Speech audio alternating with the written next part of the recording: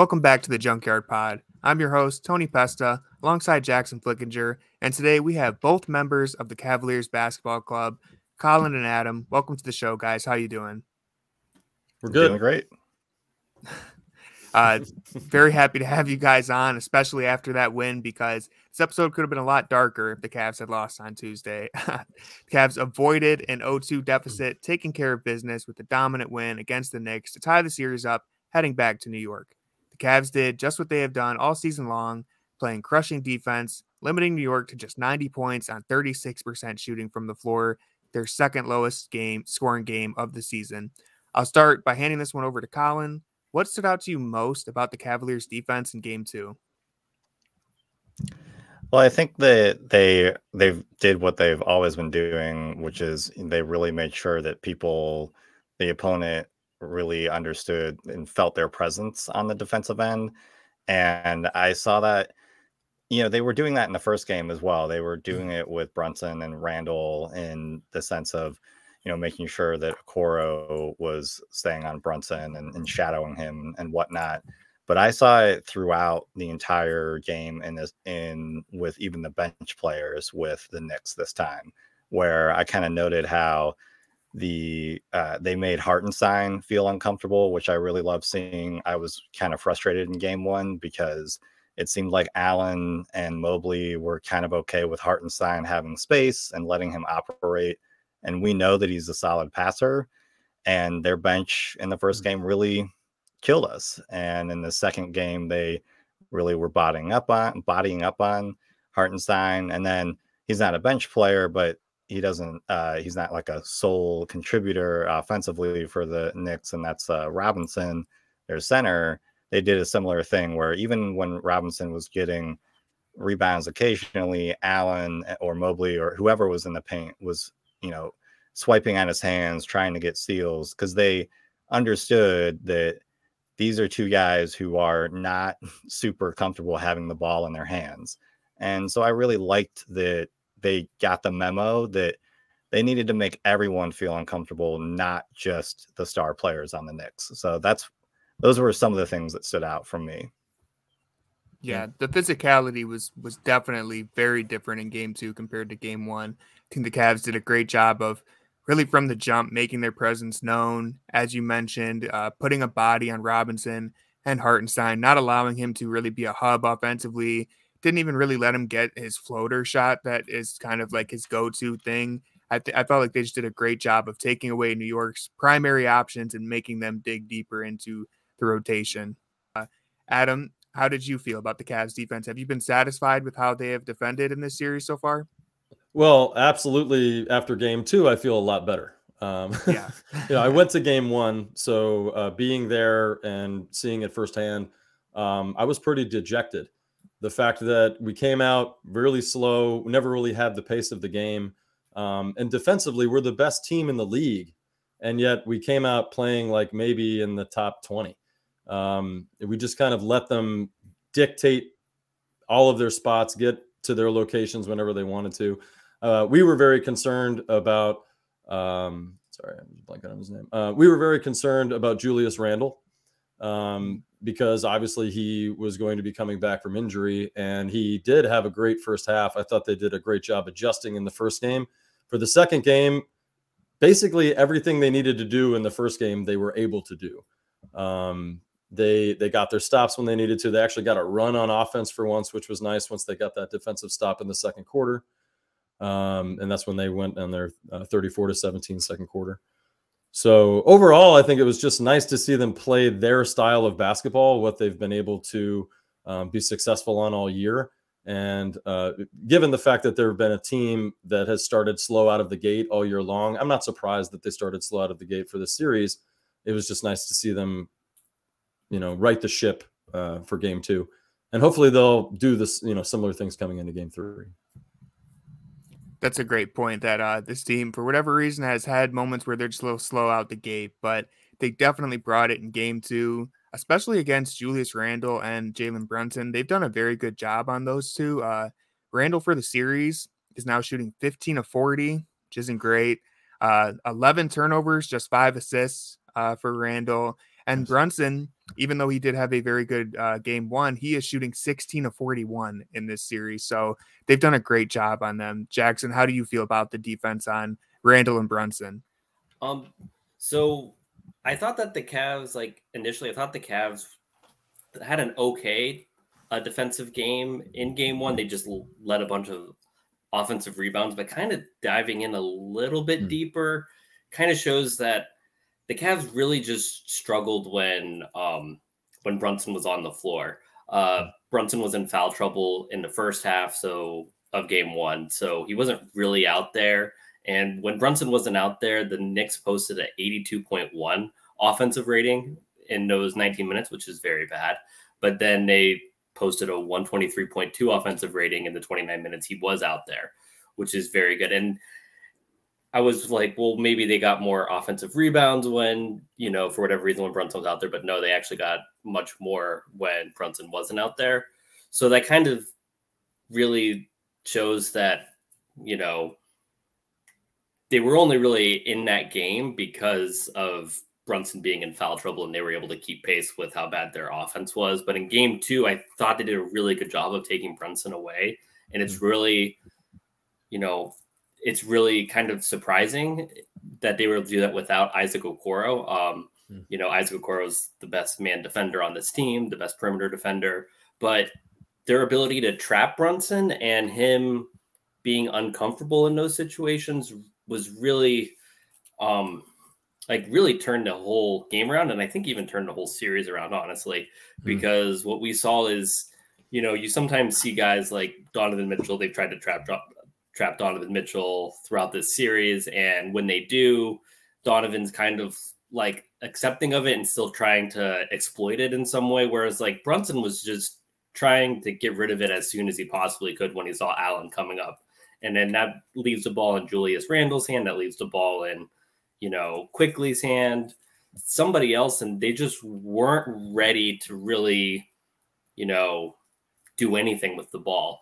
And that's what turned the series around. And I really liked what Adam was saying about like the physicality and stuff like that, because the Cavs were just swarming around in game two, because that's what you have to do whenever you trap, because you have to, you have to run around and try to make up for that. And that's where we saw like Darius Garland really, digging in on that end. You saw all the, Jetty, Danny Green, all the Karis LeVert, just really doing a good job of just being active and seeming like there are more places than they actually are. And I feel like that's what really turned this around. And I don't know what the Knicks are going to do to kind of counter that. I don't know, they don't have a lot of other ball handlers that I feel really that I would feel comfortable with if I was, a Knicks fan. With the, I don't feel comfortable with, Julius Randle. He's somebody who, Tony pointed out his 11 turnovers. He's not somebody who's really comfortable, playmaking. He's somebody who's really deliberate, I think, and he's kind of slow and just kind of tries to bully people. And that's not really what, you need when you're looking at like a 4-on-3 situation coming off of a trap. So I don't know what the Knicks are going to do. I think if I was to guess, I think they're going to try to put Julius Randle in those pick and rolls to kind of try to get him going towards the basket, and then maybe trying to set him up that way. But I really don't know what the Knicks counter is here. And that's kind of what I'm most interested in. Yeah, it was very much a team effort on Randall and Brunson to stop them in game two. I think, especially with the trapping of Brunson, the Cavs were basically like, we're going to get the ball out of your hands because we're fine with RJ Barrett, Quentin Grimes, Obi Toppin trying to make a play out of this. And as Jackson mentioned, Brunson was really just kind of accepting the trap and getting the ball out of his hands as soon as he could. It felt like New York wasn't expecting or fully prepared for the Cavs to be as aggressive on defense as they were. It really was just a swarming, send everyone at Brunson, pack the paint when Randall has the ball, force him to shoot jumpers, and really take away any of the Knicks' go-to baskets. I mean, they had just 38 points in the paint, which is very low for a Knicks team. I think they average about 54 points in the paint, if I recall. so well below their average. Cavs forced 14 turnovers in the first half, which is more than all of game one. And again, I think that's just because the Knicks were not expecting an aggressive approach like that, where the Cavs just swarmed their ball handlers and tried to force someone else to get involved. And again, as Jackson mentioned, if I'm the Cavs, I feel comfortable with Barrett trying to beat you, because I think up to this point, he has shown that he is not that type of player. And so it's going to come down to, can Brunson and Randall make adjustments and beat this Cavs defense, which I don't think you can with one or two players going ISO ball. And that's what the Knicks have done all season, is they're a very ISO heavy team. They rank near the bottom of the league in assists per 100 possessions. And so you're just going to have to hope those guys get hot. And now, to their credit, they have proven that they can do enough to beat you in game one. The offensive rebounding is obviously huge. And that leads me to what I want to talk about next is, again, with the team effort thing, the Cavs did a very good job on the glass in this game. They won the rebounding battle after really having their backs broken in game one. Adam, I'll flip this one over to you. How did you feel about the rebounding effort from the Cavs in game two as opposed to game one? Well, obviously, it was a much better offensive side of the ball effort, because we gave up far too many offensive rebounds in the game one. It was the most frustrating thing, sitting there in the stands and watching it happen. I just wanted to dive on the court and get one for them. But yeah, the fact that we were able to out-rebound them, I think that's the first time all season that we out-rebounded the Knicks in a game, in a matchup. I think it might have been, yeah.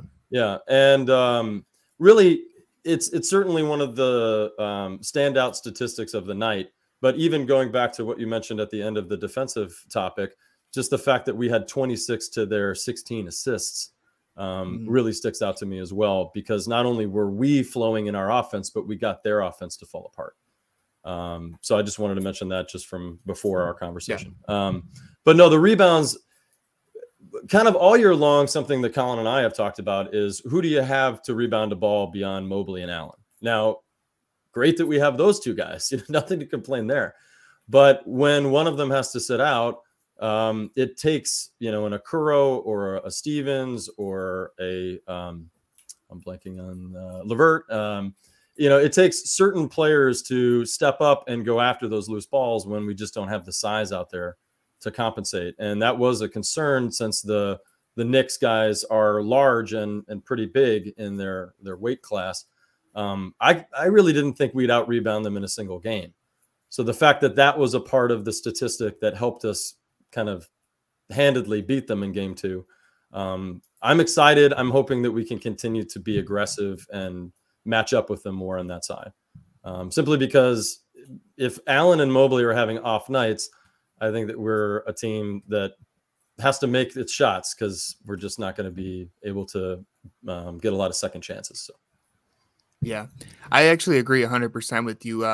Entering the series, when we were doing our previews and everyone was highlighting rebounding as a concern, of course it was a concern, but I was on record saying, like, hey, even if the Cavs don't win the rebounding battle, they really just need to make sure they don't get crushed, because in my opinion, they're the more talented team. And that's me trying to be objective, not just being a Cavs fan. I do think they have the high-end talent to win the series. And but probably the best way for New York to overcome that and win is to absolutely obliterate them on the margins in terms of second chance points, limiting turnovers, and all of those things. And so it was great to see the Cavs really scrap together after game one. Garland had 0 rebounds in the first game. He had 3 in game two. Jetty chipped in with 6 rebounds. Levert and Danny Green had 4. Mitchell had 2. And Allen had 6 offensive rebounds, which just shows how he has been active on the glass this entire series. I think those two really got a lot of undeserved blame in game one. Not saying that they were perfect by any means, but, it felt like they did their job, and the rest of the Cavs kind of dropped the ball. They just weren't ready. I agree, because when I was there, that's all I could see was these guys were scrapping for everything and doing everything they could to fill their position, but everybody else was standing around watching. And I think in game two, they did a better job of knowing that they had to be the aggressive team, whereas the Knicks just did a much better job of it in game one. Definitely. There were so many plays underneath the rim where, Allen has it, Robinson has it, they're fighting for it, and then, Donovan Mitchell comes in and slaps it out, or Levert comes in and gets a hand on it. And it's like, that's what you need if you're going to win that battle. Colin, how did you feel about the Cavs' rebounding effort and really just their effort as a team? I feel like the physicality was just so much better. Even Darius Garland really getting active and physical in that game. Yeah, we mentioned in our previous episode around game one how it really was an effort thing, that they lost the game one for other reasons, but in two they increased their effort level and they were able to get the win, and that was because of guys like LeVert, that was because of Jetty. And Jetty is he is a fan favorite because of his effort. He is one of those guys that kind of brings the and Anderson Varejao level of effort, where the Dellavedova effort, where he's going to get in there and do whatever he can to fight for the ball or to get a basket or to get a rebound. And that was the thing that was just so impressive, is clearly the coaching staff said, hey, we need you to do what you're closer to what you were saying there, Tony, with you can't let the offensive rebounding, you can't let the rebounding be that far apart. It needs to be closer to even, because that really is the Knicks' bread and butter. They're not the greatest shooting team, and that's what they rely on. It's why they traded and got Josh Hart, because Josh Hart is also a really good rebounder. They didn't get him for his shooting prowess. They got him because he can get the ball for when everybody else starts missing on the Knicks. And so it was just really good to see that, as you mentioned, everybody was kind of boxing out and scrapping. As far as Garland, Darius Garland is a guy that Adam and I have always loved. He was definitely a guy that was counted out defensively, and the fact that he had a game in the playoffs where he kind of put a defensive stamp on that game. Like, people aren't going to talk about it because of the amount of threes that he put up and his scoring output, but really his defense was what kind of turned the tide in that game. I mean, he drew that charge in the first half that I think really helped kind of rally the crowd a little bit, and it showed the rest of the team, hey, Darius and everybody, this is what we need to do. We need to fight this hard, draw charges, get in people's faces. And I kind of loved that I was never really scared or worried when Darius was manning up on any of these Knicks players, because I think he can handle Brunson. Quickly is a really great talent, but I think Darius can do enough to stay in front of him to force him to, get into a trap or get rid of the ball. So that was a big surprise, was to see that Darius, not only was there that scoring output, but he was putting a defensive stamp on a game in the playoffs.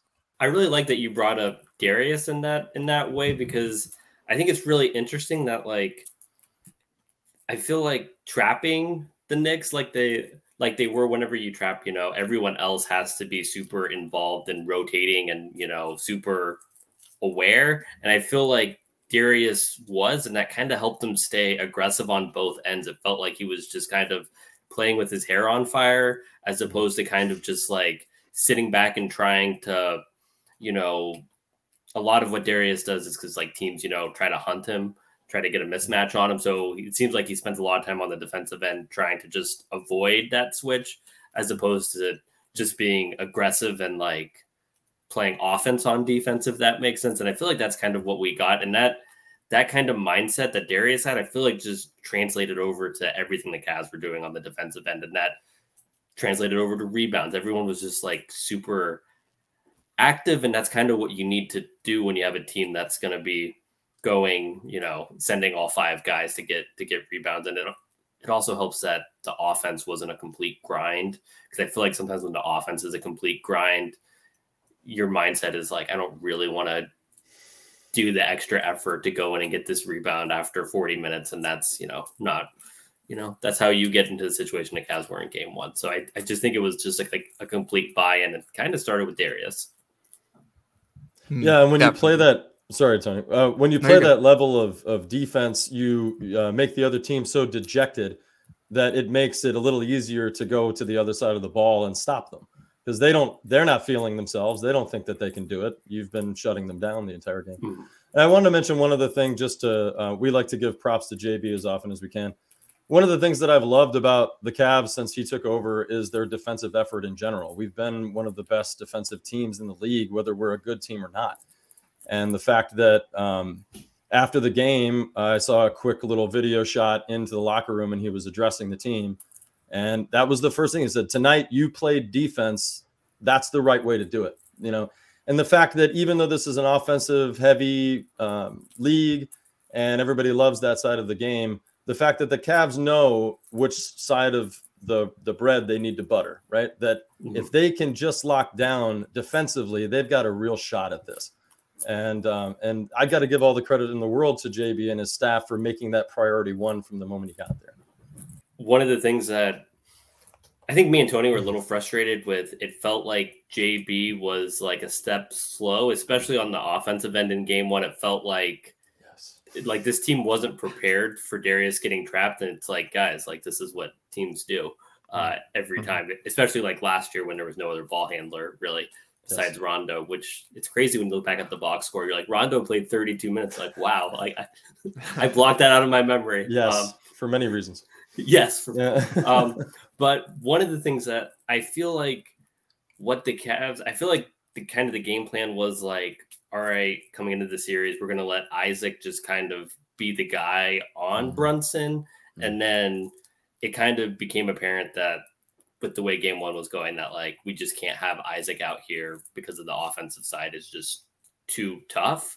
And then, you know, switching Jetty in the game, Jetty, I thought I really think Jetty did as good of a job as he could on Brunson, but Brunson was still able to create way more space against Jetty on those jumpers than he is against, you know, Isaac. So the adjustment of just blitzing him kind of makes whoever the man defender is kind of void, because it's like he's going to be seeing bodies. And I think that's just a really good adjustment that JB did. So glad that you brought that up, because I feel like we might not have, you know, because of how frustrated we were with game one, me and Tony were, that we might have, you know, forgot about that. Well, and I'll say one final thing, and then I'll be quiet for a minute. That's another thing too that frustrated us both about game one is, and really what we've seen from JB in the play-in last year are the rotations. Like, okay, that's not working. What else do you have? And for me, I've been watching the game since I was a little boy. It's frustrating to see only maybe 7 or 8 guys play in general. But I was just very happy to see him go to a different idea for game two. And the fact that Jetty got out there, Danny Green got out there, that was very exciting. The fact that we were seeing those players out, not at the end of the game, but at the beginning of the game contributing. So it's also just so wild that Danny Green played with all the 5 starters. The most minutes he played with anybody was 17 minutes all season. And he's been on the team since February. And Jetty played 44 minutes this whole season with the core 4 and played 12 in game 1. So it's just like, that's where I'm just like, JB, like we got to expand the rotations for some of these games. And but Danny Green's played 160 games in the playoffs in his career. So I was just happy to see him actually bring a veteran out on the court that can help them kind of discern what they're looking at. So many people on our team have never been here before. So it was nice to have him out there since, you know, Kevin Love left. Right. Yeah, don't get us started on Kevin Love. We'll be here all day. Yeah. But me and Jackson, I think, shared a lot of the same concerns when it comes to JB. We have always given him his flowers in terms of definitely his defense and just the identity he's helped create for this team. His offense at times can be a little, you know, it's kind of hard to judge, too difficult, because we don't know exactly what's going on in terms of what JB is telling them to do. Sometimes Donovan Mitchell goes hero mode, and sometimes I love it. And most of the time I love it. But the one thing that me and Jackson have always had concerns about is just kind of his rotations. And I think he has been very quick to yank people off the floor in the playoffs, and I've loved it. Even when it's someone like Isaac Okoro, who I have hoped and prayed that he would have his little debut in the playoffs, and it has not gone as planned. But he gets into foul trouble early in game 2. JB pulls him, puts Jetty in. And even when Jetty is, you know, kind of getting burned by Brunson. I mean, I didn't want him to guard Brunson again, despite the fact that he did such a good job in game 1. I was like, let's not play with fire here. I was a little frustrated at Yeah. the start of game 2 when Brunson seemed like he was cooking him. And then the Cavs started deploying their traps. And Jackson brought up the great points. Like, it almost doesn't matter who's guarding him at the start because they're going to be throwing multiple bodies at him. And that's just what JB has done so brilliantly all year long, is make a team work on the offensive end. It is very difficult to score on the Cavs. And it's so funny because the Cavs have been winning these games all year long that just feel like slogs where neither team is scoring. The Cavs are like, no one on the floor can shoot. It's the most rough looking offense you've ever seen. They keep pulling out these games. And even in this game, it feels like the Cavs kind of broke free and were shooting much better than we are used to. And they scored 107 points, which isn't that much. But New York only scored 90. And so it's like, this is just what the Cavs have been doing all year long. And it was one reason why I felt weirdly optimistic about their chances in the playoffs, because things get weird in the playoffs. And if you have a team that can win these weird games where no one's scoring and they've proven they can do it all year, that's kind of a good thing to have. Just to talk about the guy who I think everyone was most excited about in this game, and we mentioned his efforts on the defensive end, but I think it's a good time to move into what Darius Garland did on the offensive end. He really got himself going in this game, and I think much of that has to do with JB's adjustments in terms of how the Cavs approach offense. Garland scored 26 points in the first half. That's a career high for DG. Established himself on all areas of the floor. He's drilling three-pointers. He got to the line 11 times in the first half. Colin, what did you see from Darius Garland in that, just in the game in general? I think that Darius was also given the keys to the offense a little bit more in this game. I think that he and Donovan, I know that Donovan and he talk a lot, and in our podcast, we talk about Donovan Mitchell, I think probably every 5 minutes, just because he's been such a key reason why the Cavs have had such great success this year. And I think that clearly the two guards, along with the coaching staff, realized that if they started putting the guards in, pick and rolls and using LeVert and Donovan and some of these screens and whatnot and some of these actions, that the Darius DG would actually get more open shots than what he was getting in the previous game. And not only did we see that he was shooting from three, I mean, he shot what they was double-digit attempts for the first time in a while. I think he hadn't shot that many attempts since like mid-March, and he really hasn't had like a game with that many points in a long time. I think since like you mentioned earlier in the year, and I know since probably around February.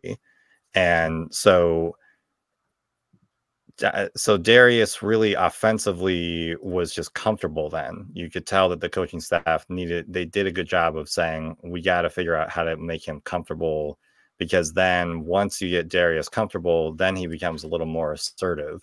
Some of the passes, the no-look passes he was doing down into the post were because he had already hit a few shots from the outside and had his floater game there. And that was really helpful. We just went on this little discussion about JB and giving him his flowers. Clearly, the offensive coaches said we just got to make sure we execute better and figure out how to get him some space, because when Darius has space, we've always heard about how Darius, and we've seen it in some games, he can shoot, Steph Curry level from the outside. I mean, he's not doing the weird trick shots before pregame, but he is shooting 35 feet. He's shooting way out there, and it's one of the prettiest shots that I think I've seen from a Cavalier in a long time.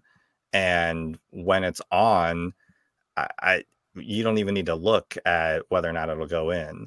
So I think that they just realized that this team needs to have Darius be the second best player on the floor to win this series. It's got to be Donovan, then Darius, and then, maybe you throw in one of the Knicks players and then Mobley. But they really need to establish Darius, and that's what you saw. Yeah, I think, as we said, JB's adjustments on defense were great, but that's what we've come to expect from him. Seeing a major adjustment like this in the playoffs was very encouraging for me and kind of just solidified in my mind that JB is ready for this moment. He really has throughout. It's only 2 games, so I don't want to get too far ahead of myself, but game 2 was very impressive from JB, in my opinion. His efforts to get Garland going. I think using the guards as screeners was just such an amazing way to get the Knicks really into the action and uncomfortable. You know, Mitchell Robinson, Hartenstein, all the Knicks bigs did such a great job defending in game 1 in the pick and roll, throwing that size at Garland and not really allowing him to get involved. And that's why it devolved so quickly into, hey, Donovan Mitchell, can you just score 38 points for us and go ISO, because no one else can get going and you're the only guy capable of doing it. Game 2, the Cavs took a way different approach and got the Knicks guards involved, who I really don't think any of them can check Darius Garland. I mean, Josh Hart's a good defender, but we saw pretty quickly how much more comfortable Garland looked in game 2. And one of the biggest takeaways is the fact that he had 7 assists in this game compared to just 1 in game 1, which really shows to me that he was more comfortable, more in rhythm and in the flow of things. Jackson, I know that you wrote about how the Cavs needed to adjust the way they were screening. What did you see from really the 3-guard lineup with LeVert and Mitchell and Garland all screening for each other and getting involved? I think it really works well, because one of the things that the Knicks have really tried to do is kind of hide Brunson in a way, but also kind of leave Brunson out of things. And when you're screening like that, first you're getting Brunson involved because, you know, because Brunson's playing the worst offensive player of the 3 guards. So, like, if you have Mitchell and Garland out there, he's going to be guarding LeVert, Osman, whoever. So getting him involved is one thing, because one of the things that you really notice when I was looking at this today, just looking at the numbers, and the Knicks defense has been a lot worse with Brunson on the floor, and that's, you know, to be expected. But I think it just kind of shows that, like, the Cavs have really tried to go out of their way to make him work on that end. And, you know, what I saw from Darius is Darius was really, teams are really going to make Darius beat them, because when the alternative is Donovan Mitchell, who is somebody who we know can score 50 plus in any game that he plays in, you know, the bigs, they're, you know, they can finish on anybody, especially if you let Darius kind of rolling downhill. So really what you're going to do is let's try to trap Darius. Let's try to make him somebody who's not able to get inside the lane and get the bigs involved, and kind of just try to take him out of his game. So kind of putting the ball in Donovan Mitchell's hand just a little bit more, putting the other guard in screens, things like that, having Darius shoot the ball, because like game 1, he only shot 4 times from deep, and it's not that, like, he wasn't really assertive, but those looks were there. He could have easily shot 6 or 7 times from deep, but really, really didn't. So just kind of him being aggressive on both ends. I feel like I'm just kind of talking in circles, but, you know, he was just aggressive. And I feel like that's all that it kind of comes down to, is the best version of Darius Garland is the most aggressive version. And we were saying that his rookie year, when, you know, he would kind of stand back and let Colin do Colin things. And it's like, we need you to be aggressive, because a lot of people, you know, they pass to set up their shot, but really Darius shoots to set up everyone else, because when he's shooting, that just opens up the floor for everybody else, and he's the best player on the floor at getting everyone else involved. So that's really what I like to see. And I want to see him, you know, he was 6 of 10 from 3. I want to see him shoot, you know, I don't want to see him shoot 10 times and miss 8 of them, but I would kind of be encouraged if we saw a 2 for 10 game from 3, because that just means that he's really bought into being aggressive, even if the shot's not going in. So that's, you know, that's the next step. And hopefully we don't see that this playoffs, but, you know, at some point, that's kind of a barometer to look at. Of course. Man, we've had a Colin Sexton mention and a Kevin Love mention in the same pod. This is one for the ages. But no, I agree with everything you said about Garland. just coming out and shooting, man. I mean, I would go as far as to say that an aggressive Garland is the best version of the Cavs when Garland is kind of setting people up and running the show. And, one of the most interesting things about using the guards to screen for each other is that one of the issues they ran into is when Garland's trapped or Mitchell is doubled. If you're dumping the ball to Mobley or Allen off of that play, Mobley, he's improved as an offensive creator, but they're not really shot creators. The Knicks, the same way that the Cavs are okay with RJ Barrett or Toppin trying to make a play out of the trap, the Knicks were okay with Allen or Mobley trying to do that. And the decision making was a little slow. It just wasn't really there. When you flip that and you have LeVert attacking off the catch or Mitchell attacking off the catch, it's just an entirely different beast. And I think it's one reason why Mitchell, he had an amazing game one. Game two was just as incredible, except he only had 17 points and he only attempted 11 field goals. But he had 13 assists, which really stands out to me, and just how he understood that if the Cavs want to win and get back into the series, it's way more valuable to them if they can get Garland going, they can get LeVert going. And I think he really took that on as his responsibility to look for them and get them into the flow of the offense in this one. Adam, how did you feel about Donovan Mitchell's performance in game two? Well, I would say I'd have to point out what you already just mentioned, which is that probably the best scorer on our team didn't have to score, and we handedly beat the Knicks. So that's a wonderful experience when the best player on your team doesn't have to be the best player that night. Now, granted, 13 assists is not nothing. 13 assists is one of my favorite stats because I used to play point guard. So that's a point guard that can't average around 10 assists a night is not really a point guard I care about. And I know that's a pretty large order, but that's to me what you should be striving for in the league. Something that when we got Mitchell, I thought to myself, it'd be pretty cool if Garland and he could flirt with 10 assists a game. And the fact that in this game combined, they had 20 of the 26 assists. So 13 assists for Mitchell, 7 assists for Garland. 20 out of 26 assists coming from your backcourt. That's what I want to see every day of the week. And the fact that Mitchell, he doesn't have the Danny Green experience within the playoffs, but he's been here now 6 years in a row. Is that correct? 6 or is it 5? I think it's 6, right? He's been in the playoffs every year. Yeah, every year. This is his 6th season.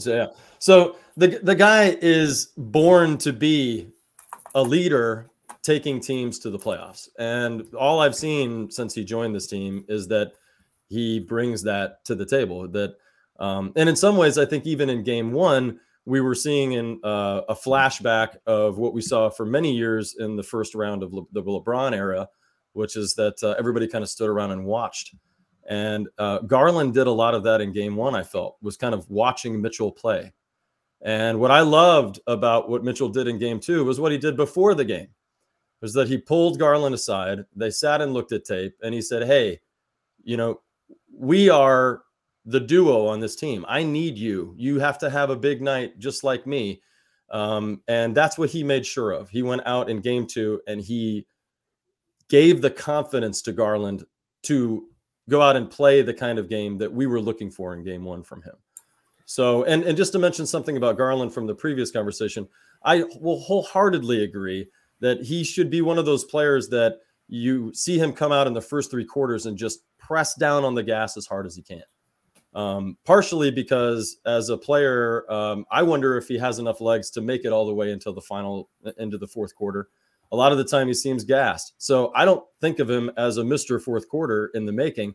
I think of him as a guy like almost Kevin Love was in his career here, which is he'd come out in the first, second, and third quarter and get most of his points then and help the team pull away before the fourth quarter even began. So that was something that I just thought Mitchell and he both did really well to actually bring to fruition for game two. Yeah, I think that is a good point, because one of the things that you see in the fourth quarter is when like offenses really start slowing down. And whenever like Garland's not somebody who's really comfortable in those like just isolation, I'm going to get a basket type possessions, whereas that's something that, Donovan Mitchell is much more comfortable in. So yeah, right. Definitely. You definitely want to see him aggressive early on, as opposed to, kind of passive early on, because if you see him, if he's passive in the first quarter, he's not going to just like turn it on randomly, or at least that's historically how it's been. And that's what we saw in game one when he took one shot in the fourth quarter. It was just, that's not Darius Garland, you know? Yeah. Mm-hmm.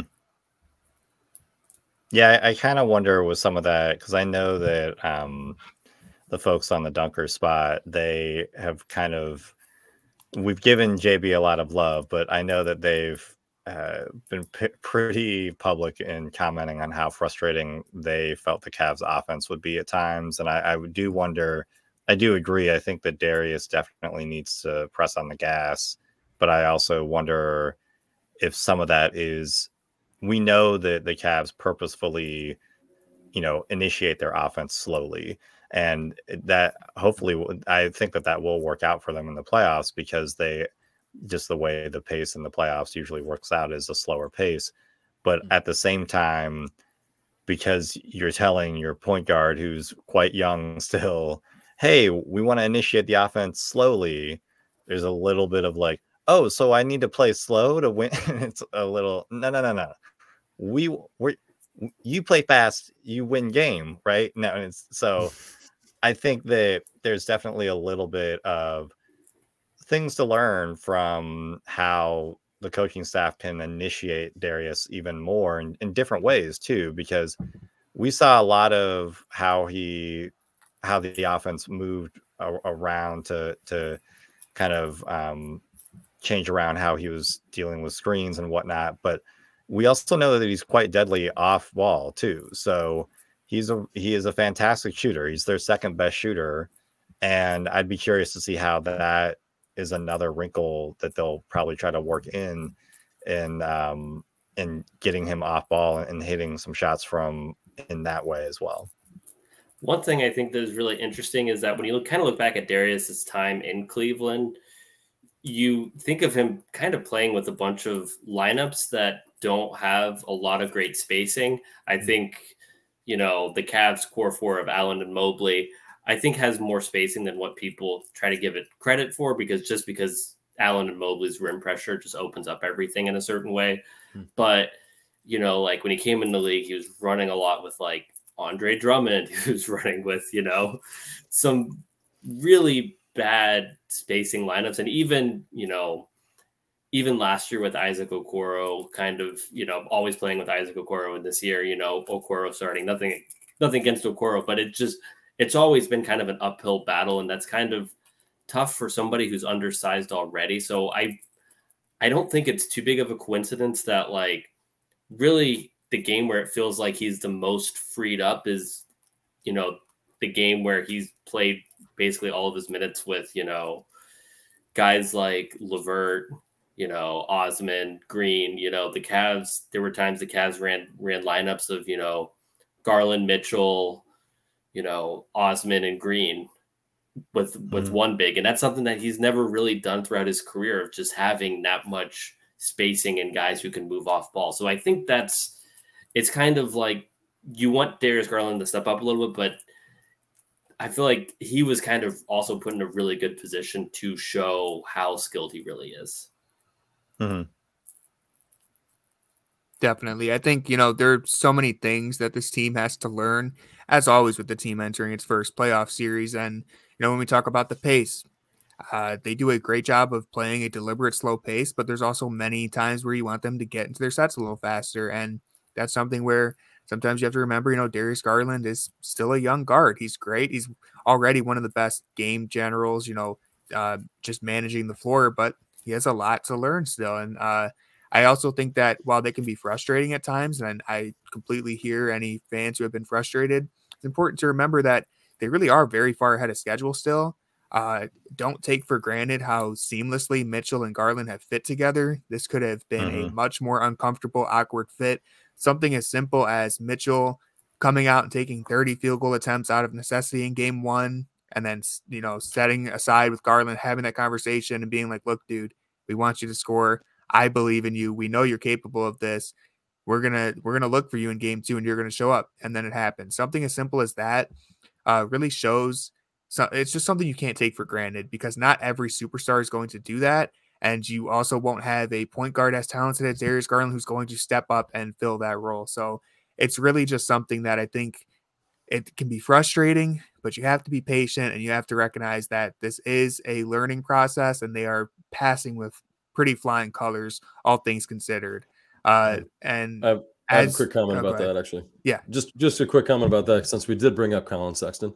Something that oh no, sorry, something that Colin and I did talk about recently as well, because it kind of popped into my head. It was like, oh yeah, one of the big open questions for the Cavaliers not that long ago was, can a small backcourt work? And did we hear that question all year long? Like, did anybody ever ask if this small backcourt would work together? So I think that just goes to show that, the problems of the past were immediately gone the minute Mitchell came to the team. And you're right. The way that they've gelled together, no one should take that for granted. I think I have, even though I've known better.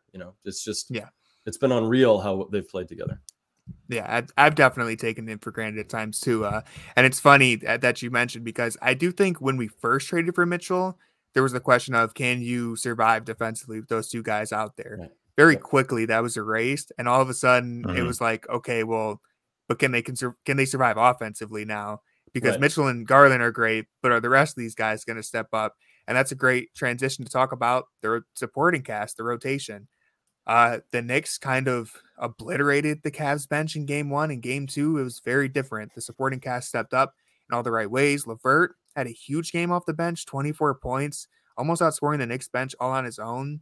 I'm not sure how Colin and Adam feel about LeVert. Me and Jackson have talked about LeVert for hours and hours. My view of this is that, hey, game 1, you're going to have that's a Caris LeVert game.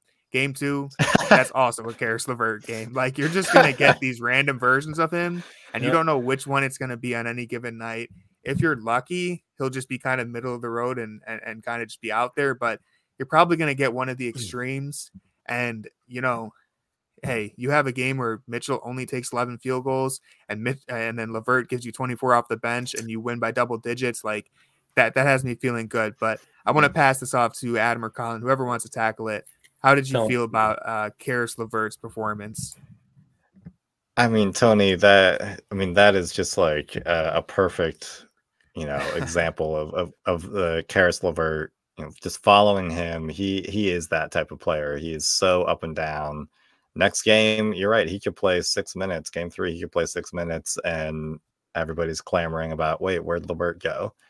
But what I saw at a game 2 really was more of what we had talked about at the top of the episode, which is that he was putting effort in other ways. He was boxing out. He was chasing down balls. He was really, he was getting rebounds, stuff like that. And you didn't see that in game 1. He wasn't, he also wasn't hijacking the offense, which I thought was great. I think that he did that. That's probably why he got pulled in game 1, is there were a few possessions where I'm sure the coaching staff was like, we're only down by 4. What are you doing? And they basically in game 2, they clearly let him have gave him a better matchup too, because those possessions late in the game where he was going against Brunson, I thought were great, because it's what we've all kind of talked about, and really what Jackson highlighted, which is that Brunson's not a plus defender. He's not a guy that's going to lock anyone down. And I think that you could kind of, you're watching it on TV, or I am, but you can just tell from like LeVert's his body language when he's really in a game.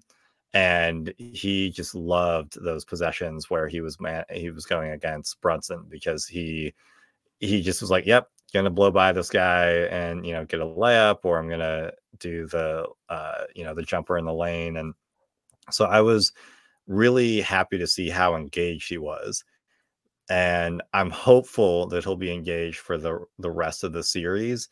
And maybe that is just by doing a couple other actions, or we might get into a little bit more, but I think having the threat of Danny Green saying, JB saying, look, we can bring in a guy that just is a pure shooter, because that's what we need right now. We need somebody to score, might kind of put some fire under LeVert too, to know like, oh, that's right, I do maybe have 2 or 3 guys now that might come in for me instead of just switching between him and Okoro.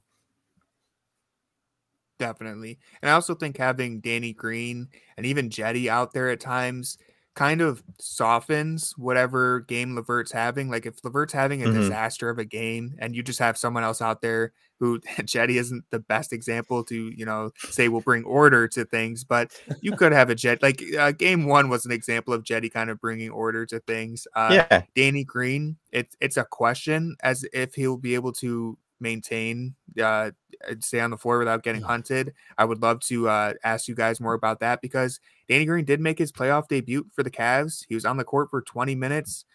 He only drilled 1 3-pointer, but his presence was felt. He spaced the floor. He acted as a decoy. He helped defenders out of the paint, which I think also played a role in the Cavs looking better on the offensive glass because the Knicks weren't just packing the paint. They actually had to come out a little bit and guard people. And I also think Danny Green could have taken way more 3-pointers if the Cavs were used to having guys who can shoot 3-pointers. It felt like they missed him. But I was very encouraged by the Danny Green minutes after being concerned. I think they did a great job of hiding him. Adam, do you think Danny Green is a guy who can play playoff minutes moving forward? Yeah, we touched on it a little bit earlier. I think a guy that has over 160 games in the playoffs in his career, I think that he knows the score. I think he knows how to go out there and do his job. I don't know if 20 minutes is what he's going to see. I think that was because of foul trouble and some other things. But I think 10 minutes a night is perfectly acceptable for somebody like Danny. And even going back to the LeVert conversation, one of the things that I've been concerned about all season long is that we don't really have a 6th man off the bench, somebody that I personally trust to come in there and get solid points for us when we need it. And last year we had that with Love for a little bit, and maybe it could have been that way this year too, but he was too riddled with injury again. And I think Colin and I have always been hoping that LeVert would be that. And unfortunately, he just hasn't fit into the schemes of this team the way that we wanted to. Karis LeVert, ultimately, because he's so up and down, you have to have somebody like Danny getting in there when you have minutes to fill. And because Kevin Love left the team the way that he did, now we're just kind of missing bodies. And he's just somebody that you have to call his number. And again, because he's got the playoff experience, I was very happy to see him out there. I wanted to see him come out in game 1. Now, I know that he has injury issues as well, and he's an older player. And as you said, they'll have to hide him occasionally. But I think 10, 15 minutes a night, depending on the matchups and kind of what the Knicks are giving them, makes a lot of sense for a veteran player like Danny. And mostly because I just don't see a lot of consistency beyond the starting 5. So definitely agree on all those points. Colin, were you about to say something? Well, the other thing that I really enjoy about watching Danny Green is he is so savvy, even with the bum leg. I mean, we know that he's trying to run as hard as he can, and it always looks like that he's going to hurt himself running. But when he has the ball in his hand and he's moving around on offense, he's really savvy with getting space for himself. I think better than any of the other wings. LeVert is good, but LeVert's more in the prime of his career. And I think that there was a play, I believe it was in the first half, where Green had the ball and he Green had the ball and was giving a bounce pass to Mobley, and Mobley was able to draw the foul from Hartenstein, but Obi Toppin was trying to guard Green, and Green was able to just do like one subtle like move and a half, and he would have had enough space for a 3. He decided not to take it, but it was that ability to create space all of a sudden just with the ball in his hands, because he's such a threat from the outside, that to me it seemed like something was clicking, where the Knicks all of a sudden were like, well, son of a gun, because we're not sure how to deal with this guy, because he adds this subtle enough wrinkle offensively that it allows you can't just stay you have to be more aware of him. And that there were some other plays later in the game too where that happened, where guys were able to finish at the rim, get dunks and stuff like that, because the Toppin or whoever, or Hartenstein or I believe it was even Randall, they had to be aware of Green. And so if he is able to keep that gravity, we talked about, Adam and I talked about in our episode, we talked about how Mitchell has this amazing gravity. And if Green is able to also have a little bit of that gravity for the Cavs, that's just very helpful, because the Knicks aren't that great of a defensive team, as we've mentioned. I think, one of the biggest values of having Danny Green out there, and even Jetty at times, is just their off-ball movement, their gravity. Even if, like, there was a play in the first half with Jetty where Obi Toppin is ignoring him in the corner. He's not even defending him, which is something that happens to a lot of Cavs players, unfortunately. But rather than just standing there and not being an option, Jetty flares out to the wing, gets an open three-pointer on the kickout from LeVert. He misses it, but that's a situation where, that could have easily turned into a bad shot from LeVert, like a floater or one of those weird kind of mid-range shots that he takes if he didn't have someone to kick it out to. But because Jetty made himself available, now the offense is flowing. It's not as stagnant. It doesn't turn into one-on-one ball. And again, the results aren't always the most important thing. Sometimes it's just as simple as getting a quality look, even if it doesn't go in. And that's something that you don't always get with other members of the Cavs. Again, as I said, I think Danny Green, if his legs don't fall apart and he's able to continue playing 20 minutes a night or even just 10 minutes a night, I think he could play 10 minutes in the next game and attempt 6 3-pointers with the way that he was getting, moving off ball and getting open. If the Cavs make those adjustments and look for him, he's the exact type of guy you want playing spot minutes in the playoffs, because he's reliable. He's going to come in. If he's knocking down threes, you can leave him in there. If he's getting burnt defensively, and then you can yank him and put in someone else. But he is exactly the type of guy that this team really needs. And it would just be huge moving forward if he's able to stay on the floor. Jackson, I know as soon as we mentioned the supporting cast, you've just been chomping at the bit to talk about Jetty Osman, who I mentioned a little bit. He was 1 for 7 in game 2, which isn't great, but I still felt like he was a positive impact out there. And so, Jackson, take it away, man. Talk about your guy. All right. A lot of places I could go with this. So Jetty, I think one of the, Jetty's a really good off-ball mover, but one of the things that I thought he did well, and you mentioned, is just kind of moving in the space. There were a couple times where he also, people forget he's 6'7". He set a screen for Mitchell, flares out, gets the ball. Brunson's closing out hard, and he's able to just go inside and finish over Brunson. So like things like that, I think kind of get ignored a little bit when we're talking about Jetty. Jetty is somebody who is good, maybe not good, but he's better than some of the alternatives at, dribbling and getting other guys involved. But one of the things that I kind of wanted to mention going in the next game is I think these role players are going to be really important. If you were the Knicks, I think what you're going to want to do is try to make somebody besides Donovan Mitchell beat you in this game. And if that's the case, you're going to need a good game from guys like Danny Green, Jetty Osman, if he's able to go. So I think that's a situation where we could see those, 6 threes from Danny Green in a game.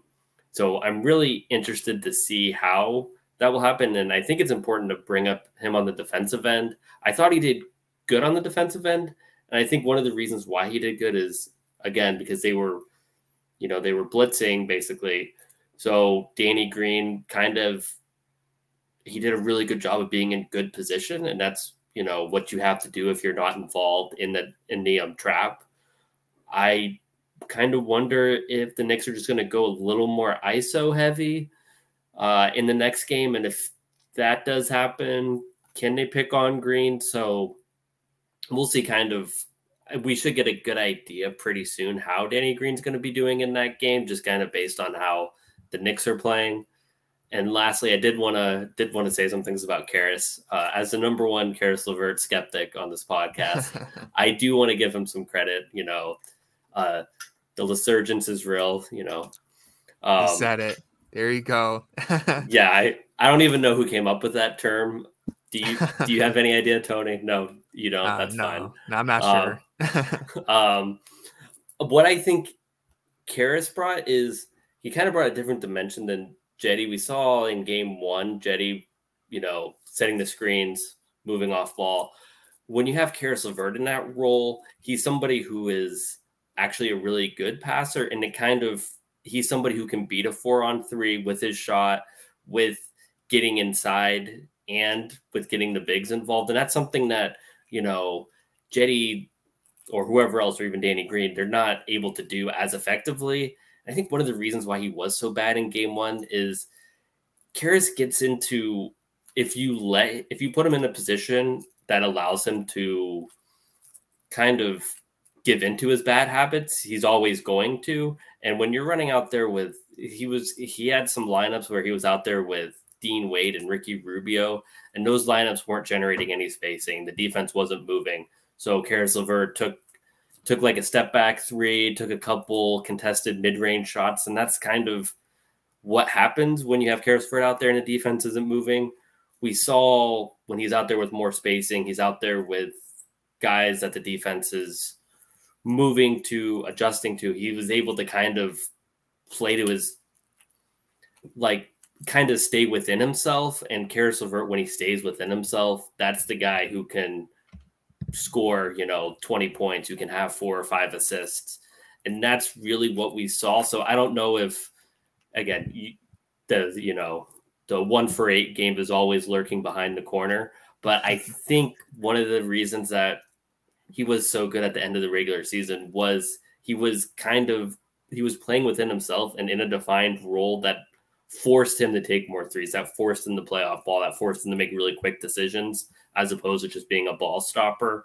So if the Cavs continue to use him in that way, if the Knicks continue to, try to trap, there's a world where you see a more consistent Karis LeVert. So, and that's what the Cavs need going into game 3. They're going to need those guys to step up. So Karis LeVert is, I think we've thrown around Karis LeVert's the X Factor like 500 times. If you Google Karis LeVert X Factor, there's like 33 articles that come up. But he really is the X Factor for these games in Madison Square Garden.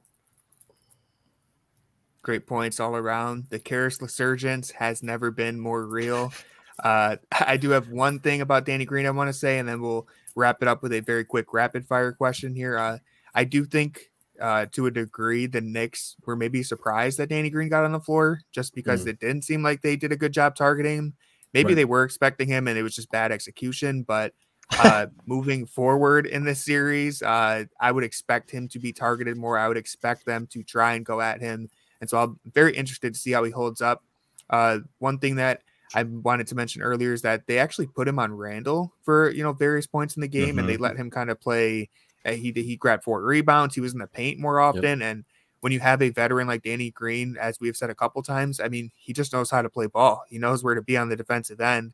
And if you have good defenders around him, and if you're defending as a unit, maybe it won't really matter if the Knicks target him. Maybe the Cavs will be able to overcome it. That's definitely something to watch moving forward. But as we are an hour into the pod, I want to wrap it up with a very quick rapid fire question. We'll start with Adam.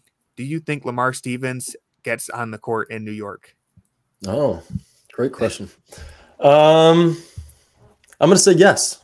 Or do you mean for game 3 or game 4 or just both? Honestly, either one. Just at any point in New York, do we see a Lamar Stevens? I'm going to say yes. I'm going to say, he's got that scrappy mentality. He, in so many ways, he's been the heart and soul of the team at times. And, they wouldn't have the junkyard chain without him. I think that he is a nice secret kind of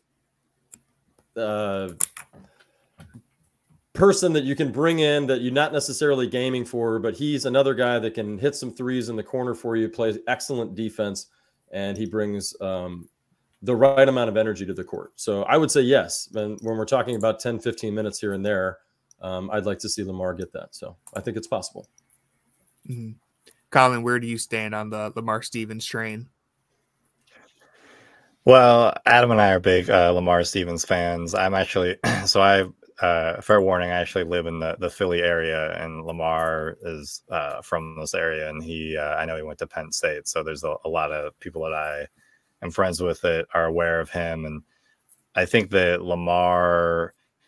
So we've been Lamar stands for a while. I think that he could get in if there's an issue with physicality again. We saw that game one was more physical, and the Cavs were having some issues, kind of dealing with that physicality. And I could see Lamar coming in to really kind of put that presence back in. I've always felt that one thing I really loved about them getting with Donovan Mitchell is that Donovan Mitchell is another guy that you don't mess with on the floor. And Lamar and Donovan are, I think are really the two guys that other opponents don't they just don't want to see that side of them. I think that they are guys that are going to show up and kind of bring it in that physicality angle. And I think that Allen and Mobley are both fantastic, and they are bringing physicality, but there's an extra level that I could see maybe the Knicks trying to get to because there's so much pressure on them to win, that I could see Hartenstein or Randall kind of going there, and I could see Lamar getting some minutes at the power forward position just to body guys up. Yeah, especially with how game 2 ended and kind of tempers flaring between the two teams. I think, game 3 could look a lot different. It could turn into a rock fight. Jackson, how are you feeling about Lamar Stevens? So John, our only fan that actually listens all the way through to these podcasts. Please, thank you, John. We know you're here. We appreciate you. John. please like fast forward the first 30 seconds, the next 30 seconds, so you don't hear what I have to say. I think if Lamar was going to get into a game, he would have gotten into it already. I don't think there's a chance Lamar is going to play. Game 1 was the game where it's like this team needs that guy. They need that dog, for lack of a better term. And he just didn't get in the game. So I don't think that's the button JB is going to push unless things get like really bad. If it's like game 2, but the Cavs are on the Knicks side, I think that's JB is going to be like, okay, we gotta throw Lamar in there. But I think like to switch to push is like, okay, we'll give, if Brunson's going off, for example, I think that's more of going to be what the issue is in a game like that. And I think it's just like we're going to lean more heavily on Isaac Okoro and lean less on Jetty and Danny Green. So I just don't think he's going to get out there. That's fair. I think, I was surprised that he didn't get in at the end of game 2, considering there was a little bit of garbage time for him to get in. Although, to be fair, with the Allen and Randall situation, maybe putting Lamar Stevens in there would have been, escalating things. I don't know. But yeah, I mean, I wouldn't be surprised if Lamar Stevens doesn't play. But I also think, as Adam and Colin have mentioned, it's kind of just one of those like secret weapons you can put out there if you feel like you need a 5-minute burst out of someone who's going to get a little physical, attack the glass. Maybe just like, because if the Cavs come out sleepwalking, which I wouldn't expect them to do at this point in the playoffs, but if there is a game where, you need someone to rile them up, maybe it's a Lamar Stevens night. Maybe he takes home the junkyard dog chain in the playoffs. We'll see. But this is going to wrap it up for this episode. Oh, go ahead. One last take from Jackson. If he gets on the floor, he will get the junkyard dog chain. It doesn't matter win or lose. That's what we've been saying all year. He touches the floor, it says. JB Lamar Stevens is the league leader in per 36 minutes junkyard dog winners. Every time he gets out there, he gets it. Nice. But that's going to do it for this episode of the Junkyard Pod. We appreciate everyone for listening, especially John. Give it a like and subscribe. Massive thank you to Colin and Adam for joining us today. Go check them out. Cavaliers Basketball Club podcast. And as always, go Cavs. I agree. Go Cavs. Yep. Go Cavs.